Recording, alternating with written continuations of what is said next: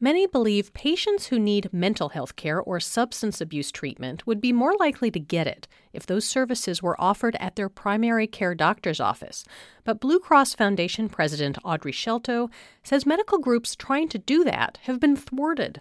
She says rules around licensing, privacy, and insurance reimbursement were written many years ago. When these were really separate streams of healthcare and therefore don't support the type of integrated team-based care that providers are trying to deliver now. One example, insurance companies often refuse to pay for patients to visit the same office on the same day for separate visits, even if one appointment is for physical health and the other for mental health. The Blue Cross Foundation recommends changing those policies. For New England Public Radio, I'm Karen Brown.